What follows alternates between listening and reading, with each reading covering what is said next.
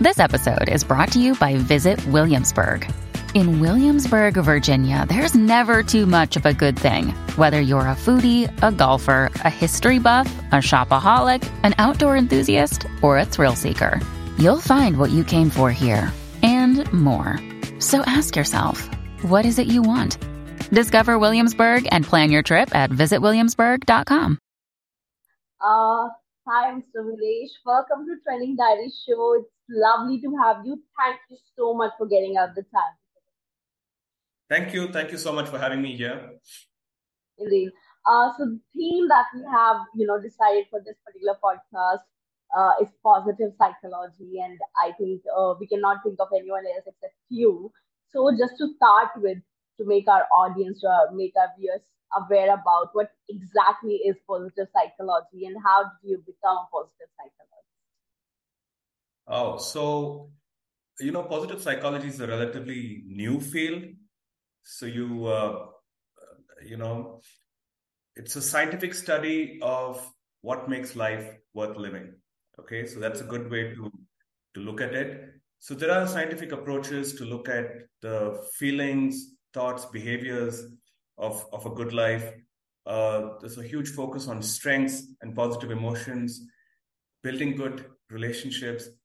So there are all these dimensions, and all this is used towards focusing on strengths rather than weaknesses, focusing on moving somebody from average to, say, being excellent, compared to moving from somebody who's struggling to being average. And also there are elements of positive institutions, there are elements of positive behavior.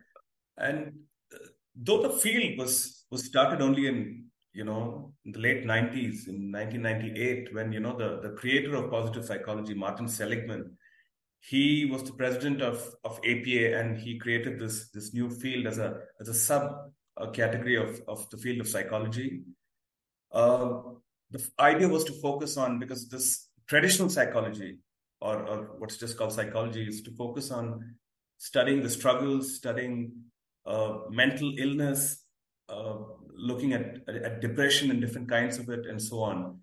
So he decided that let's look at the good stuff. And that's what positive psychology is all about. And of course, there is, I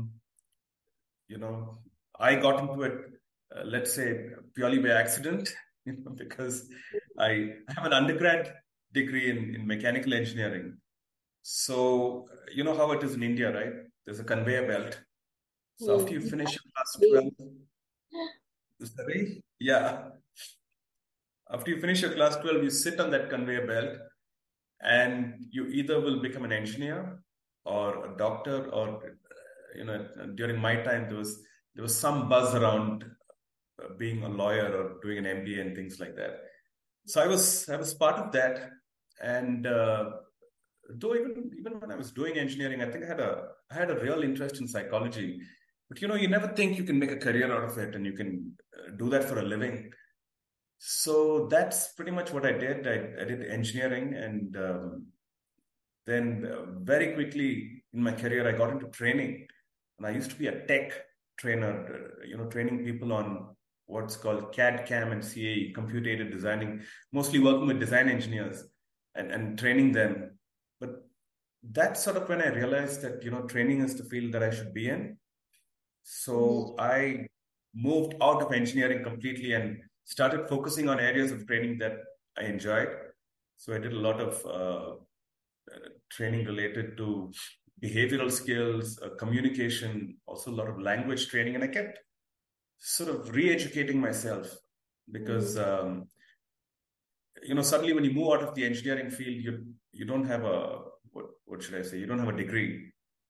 So I started re-educating myself. And at some point, I did a master's in psychology from the University of Missouri in the US, and became a full-time psychologist and specialized in positive psychology.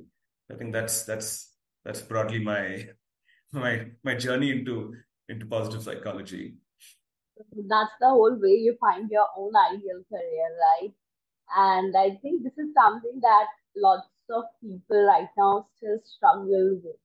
as you mentioned that the times that you belong to, that you were talking about, there were a few options, whether you talk about engineering, being a doctor, being a lawyer.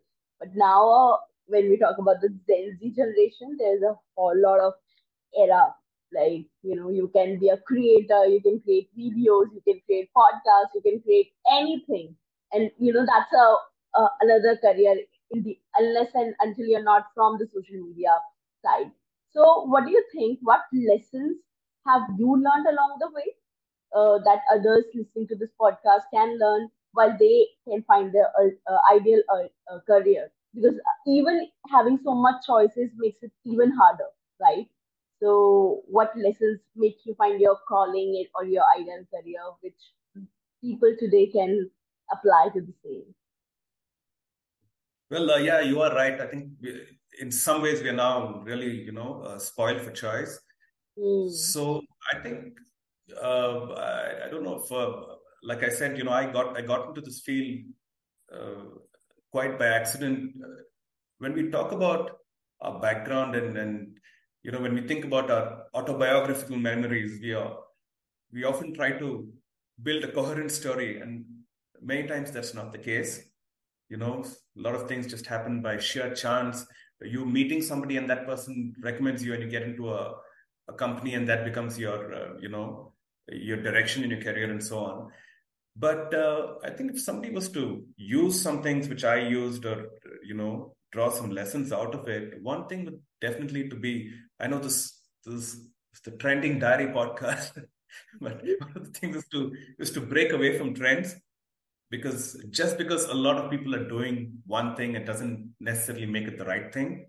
Okay, so Mhm. that's certainly one thing. If you have some sort of clarity in your mind and heart that you're really good at something, I think it's all right to pursue that, and you'll do it uh, quite well.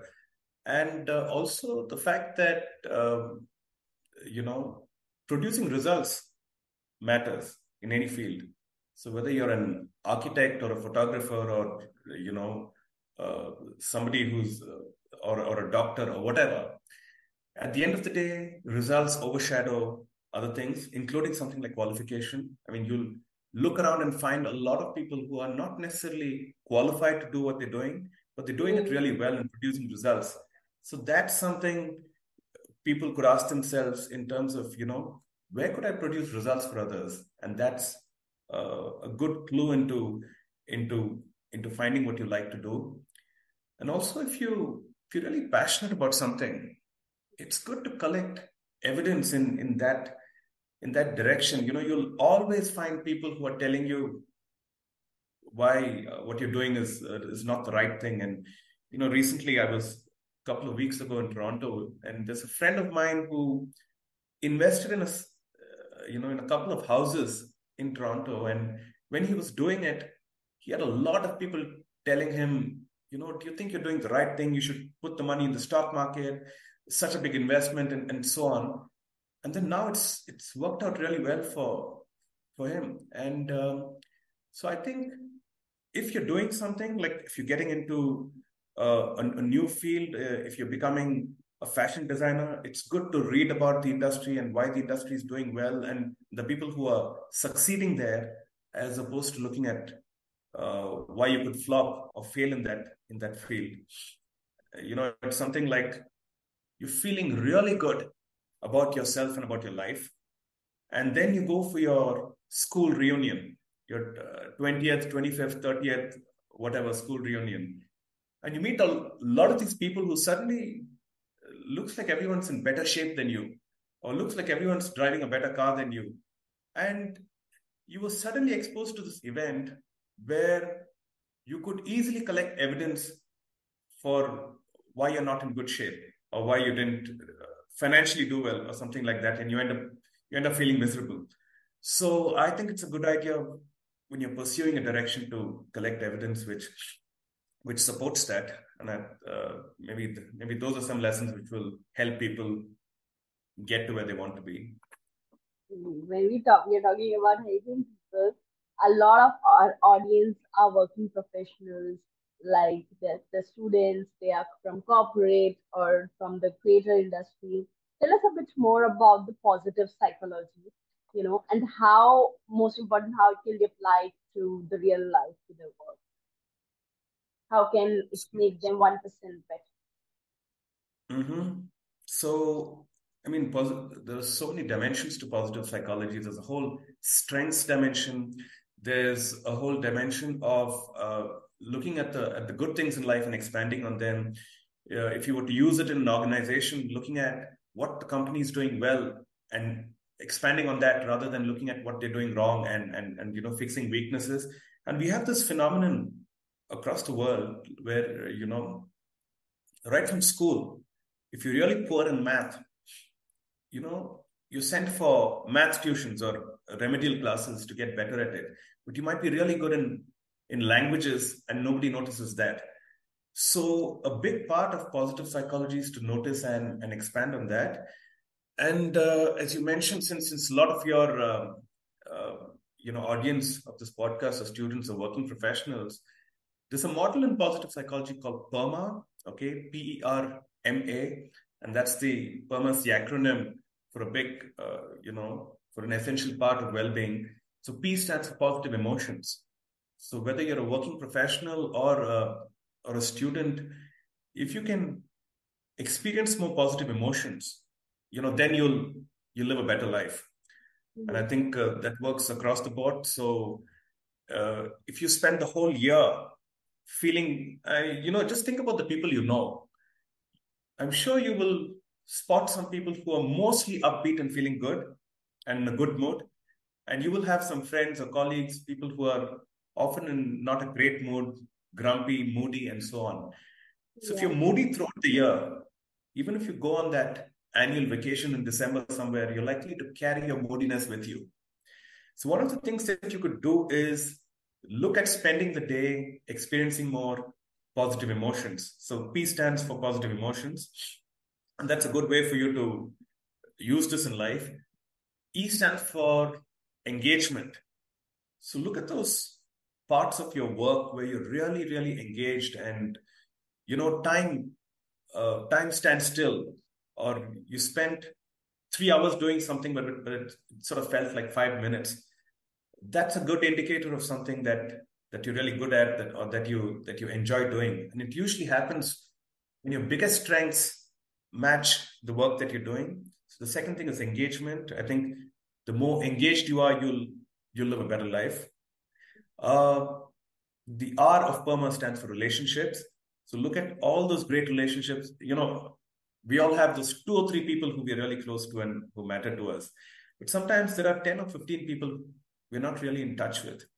Okay. So I wrote an article some years ago called "How Many Meetings Do You Have Left?" And it was because, there's this really good friend of mine and I met him. We met each other and I realized in the last 10 years, I met him like 2 or 3 times. And we both just turned 30. And we said, look, if we both live till 60 or 70, we just have about 12 or 13 meetings left, before we die.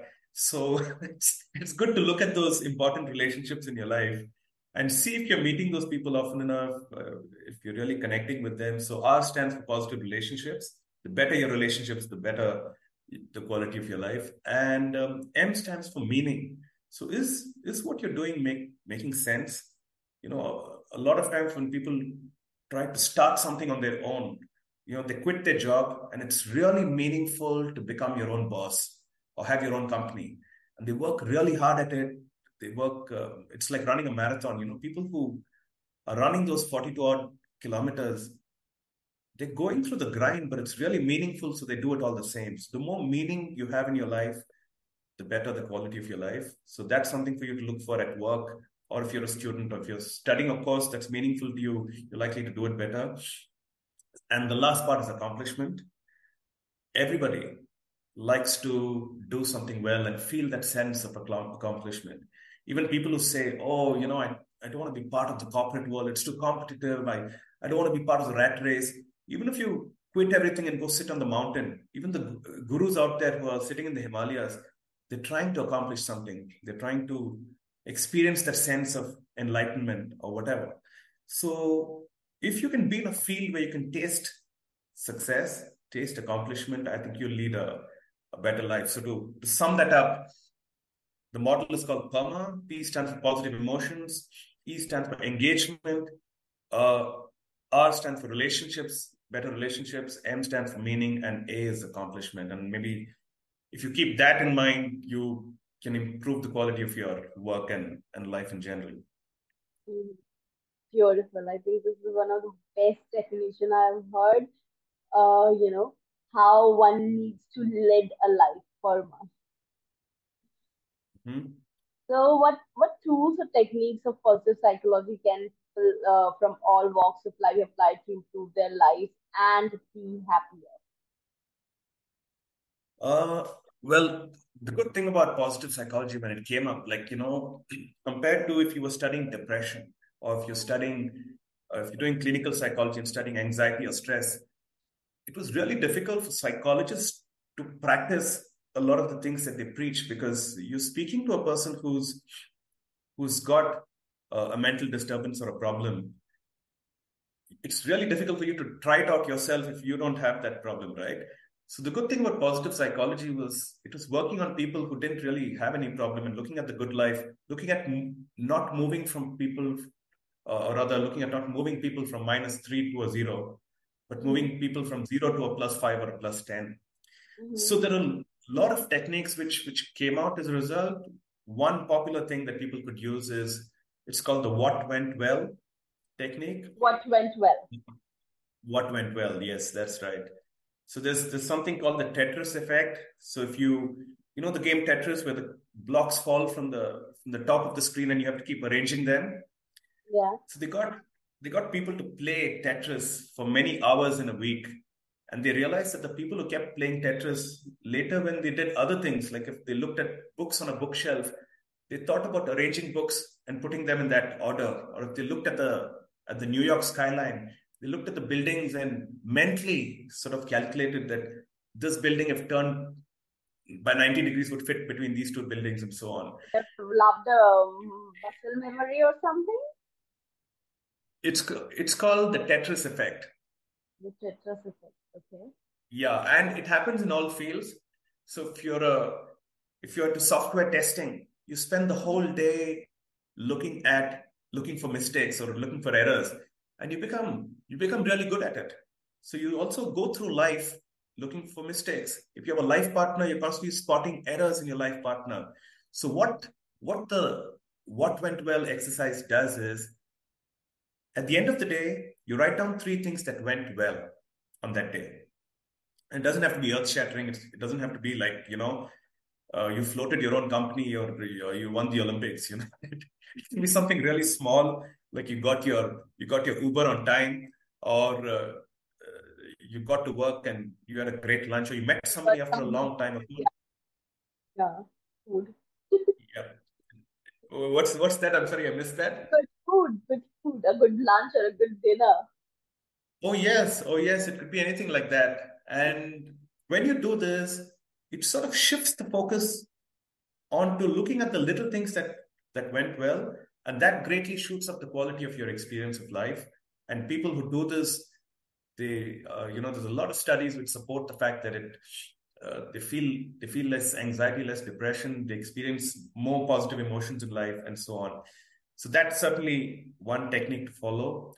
Uh, Another really simple thing to do is, look at all those things that you enjoy doing. People, when you ask them this, they say, "Oh, I love reading. I love working out. Uh, I love having coffee in the morning. I love, so many things." But then, how much of your day are you spending doing those things? So if you just make a list of the top 10 things that you love doing and spend some time every day at least doing a couple of them, that's another positive psychology technique which you could use, just generally to live a good life. Also, another thing that you're also an author of the book, from behavior to well-being. What is your book about, and like how one can get a good value out of the book? Well, a lot of people ask me about the book and my experience of writing it and so on. So it's a non-fiction book. there's no real story in the book. There's no storyline, though there are a number of stories and examples of my clients and people I've coached and worked with in the book. In terms of writing it, I often get asked, what is the experience of writing the book and how did you write the book and so on. And once again, I think I'm not a great example of that, because I don't think I really sat down and wrote the book, so to say, from start to finish. But at some point, about 10 or 15 years ago, I decided to start writing. And I live in Bangalore. So I went to this bookshop called, I think it's called Variety Bookshop or Variety Bookstore. And I picked up a bunch of magazines, which I thought I could contribute to. So maybe this is a good message for people who plan to write. So I picked up about 10 or 15 magazines. And then if you open any magazine, the first or second page, you'll find the details of the editor, the editor-in-chief. So I wrote to all of them saying a very targeted message saying, I like your magazine. I think I could contribute to this section, and I can write about, my field of interest. And I wrote to 15 of them, not expecting anything, but I thought it's a good way to start writing instead of just writing something and storing it on my notepad or laptop, to have it published and see it out there. So out of that, about 5 or 6 people got back to me, and I sent them a sample, and I started writing for 3 or 4 magazines. So I kept writing for different combinations of magazines, writing articles over the years. And finally, when I decided to write a book, one of my mentors at the University of Missouri said, what is your idea of writing the book? And I said, it's mostly to get my ideas out there, and of course, to strengthen my personal brand as a psychologist and consultant and so on. And he said, look, you've written so much of stuff, so why don't you just publish it? And, when I was thinking of becoming a writer, a lot of my well-meaning friends, they, got me in touch with some writers. I went for writing events and so on. And I realized maybe this is across the world, but definitely in India, almost everybody has a book idea. They know the concept of the book. They know the storyline. They know the name of the book. They even know where they want to do the book launch. They have everything other than the book. And I think I didn't belong to that bandwagon. In fact, all I had was a book, because I'd written by then a few hundred articles on human behavior or positive psychology. So I published about 64 of them, and that's what became my book. And maybe there's more unpublished work, which I'll publish someday. And that's really the story of my book. Lovely. And also, counting it down, what have been your favorite books? Because we are talking about books. What have been your 3 favorite books? Well, I have a bunch of favorite books. One of my all-time favorite books is, it's always on my table. I don't know if you can see this. It's called Zen and the Art of Motorcycle Maintenance. Okay. I've recommended this book to a lot of people. I've also, this particular copy is, I don't know if you can see that somewhere there. It's the 40th anniversary edition. The book came out in the late 60s or 70s, but I had the 10th anniversary edition. The 25th anniversary edition is somewhere on my shelf. I kept buying different editions because I gave away copies to people and got new ones. But I think that's a book that really inspired me, and I still read it from time to time. I've recommended it to a lot of people. It's by a writer called Robert Pirsig. It's about quality and about Zen, and loosely about a motorcycle ride that they take across a part of the US. Beautiful. And counting it down, there's the one thing that I'm always curious to know know from my guests. What is the one trend that you would like to see, Nish, more trending in the new world or more evolving in the new world? One trend. Well, before I answer that, Priya, I think, like they say, I need to purchase insurance. I'm the last person to pick up trends and, adopt new things. But I think, to me, a trend means 2 things. One is it's a change in direction. And, and once you have that new direction, many people start adopting it and following it. So if just one person's wearing this new kind of shirt sunglasses, I don't think it becomes a trend. It starts becoming a trend when a lot of people adopt it. But I think nowadays, if you ask people, they will tell you like AI is a trend or ChatGPT is a trend and so on. But I think to me, the real trend is that because of this, like I do a lot of corporate work, a lot of people in companies are really thinking about which part of their jobs will not be replaced by AI or with ChatGPT. So maybe that's a real trend. People are having to tap into uh, what's really original about themselves and what stands out and what cannot be replaced by technology or by anything else that's out there. And maybe you know many years ago, Jeff Bezos in an interview said, no matter what changes, customers will always want high quality products, or they'll always want speed. If you order something and it reaches you on time or before time, you're going to be pleased. I mean, that's never going to change. So I think like that, a good way to tap into trends is to look at what remains constant. I mean, people will always, we spoke about PERMA, people will always want to experience positive emotions. There's never going to be a time when somebody says, "Oh, I'm feeling so good today, and it's horrible. I can't deal with this goodness. I'm feeling awesome, and it's so horrible that I'm feeling awesome." So some things will remain constant, and I think trends will catch on as long as they align to that. Got it. I think it's all about evolving yourself. The trend that you really want to see is people evolving to the new life, embracing the change, embracing the positive emotions in them, and of course, I love that and agree. One of the most unique trends someone asked for. So, thank you so much, Mr. Vinesh. It's lovely talking to you. I look forward to read your book. Definitely, when I said that, I myself is an avid reader. I love to read a lot of books. So definitely, I look forward to that. And thank you again. Look forward to host you someday in person when you are in India. So thanks a lot, Priya. Thanks for having me. Thanks for guiding me through these set of questions. I look forward to maybe doing a Q&A at some point with your audience who are interested. We'll do that. Sure.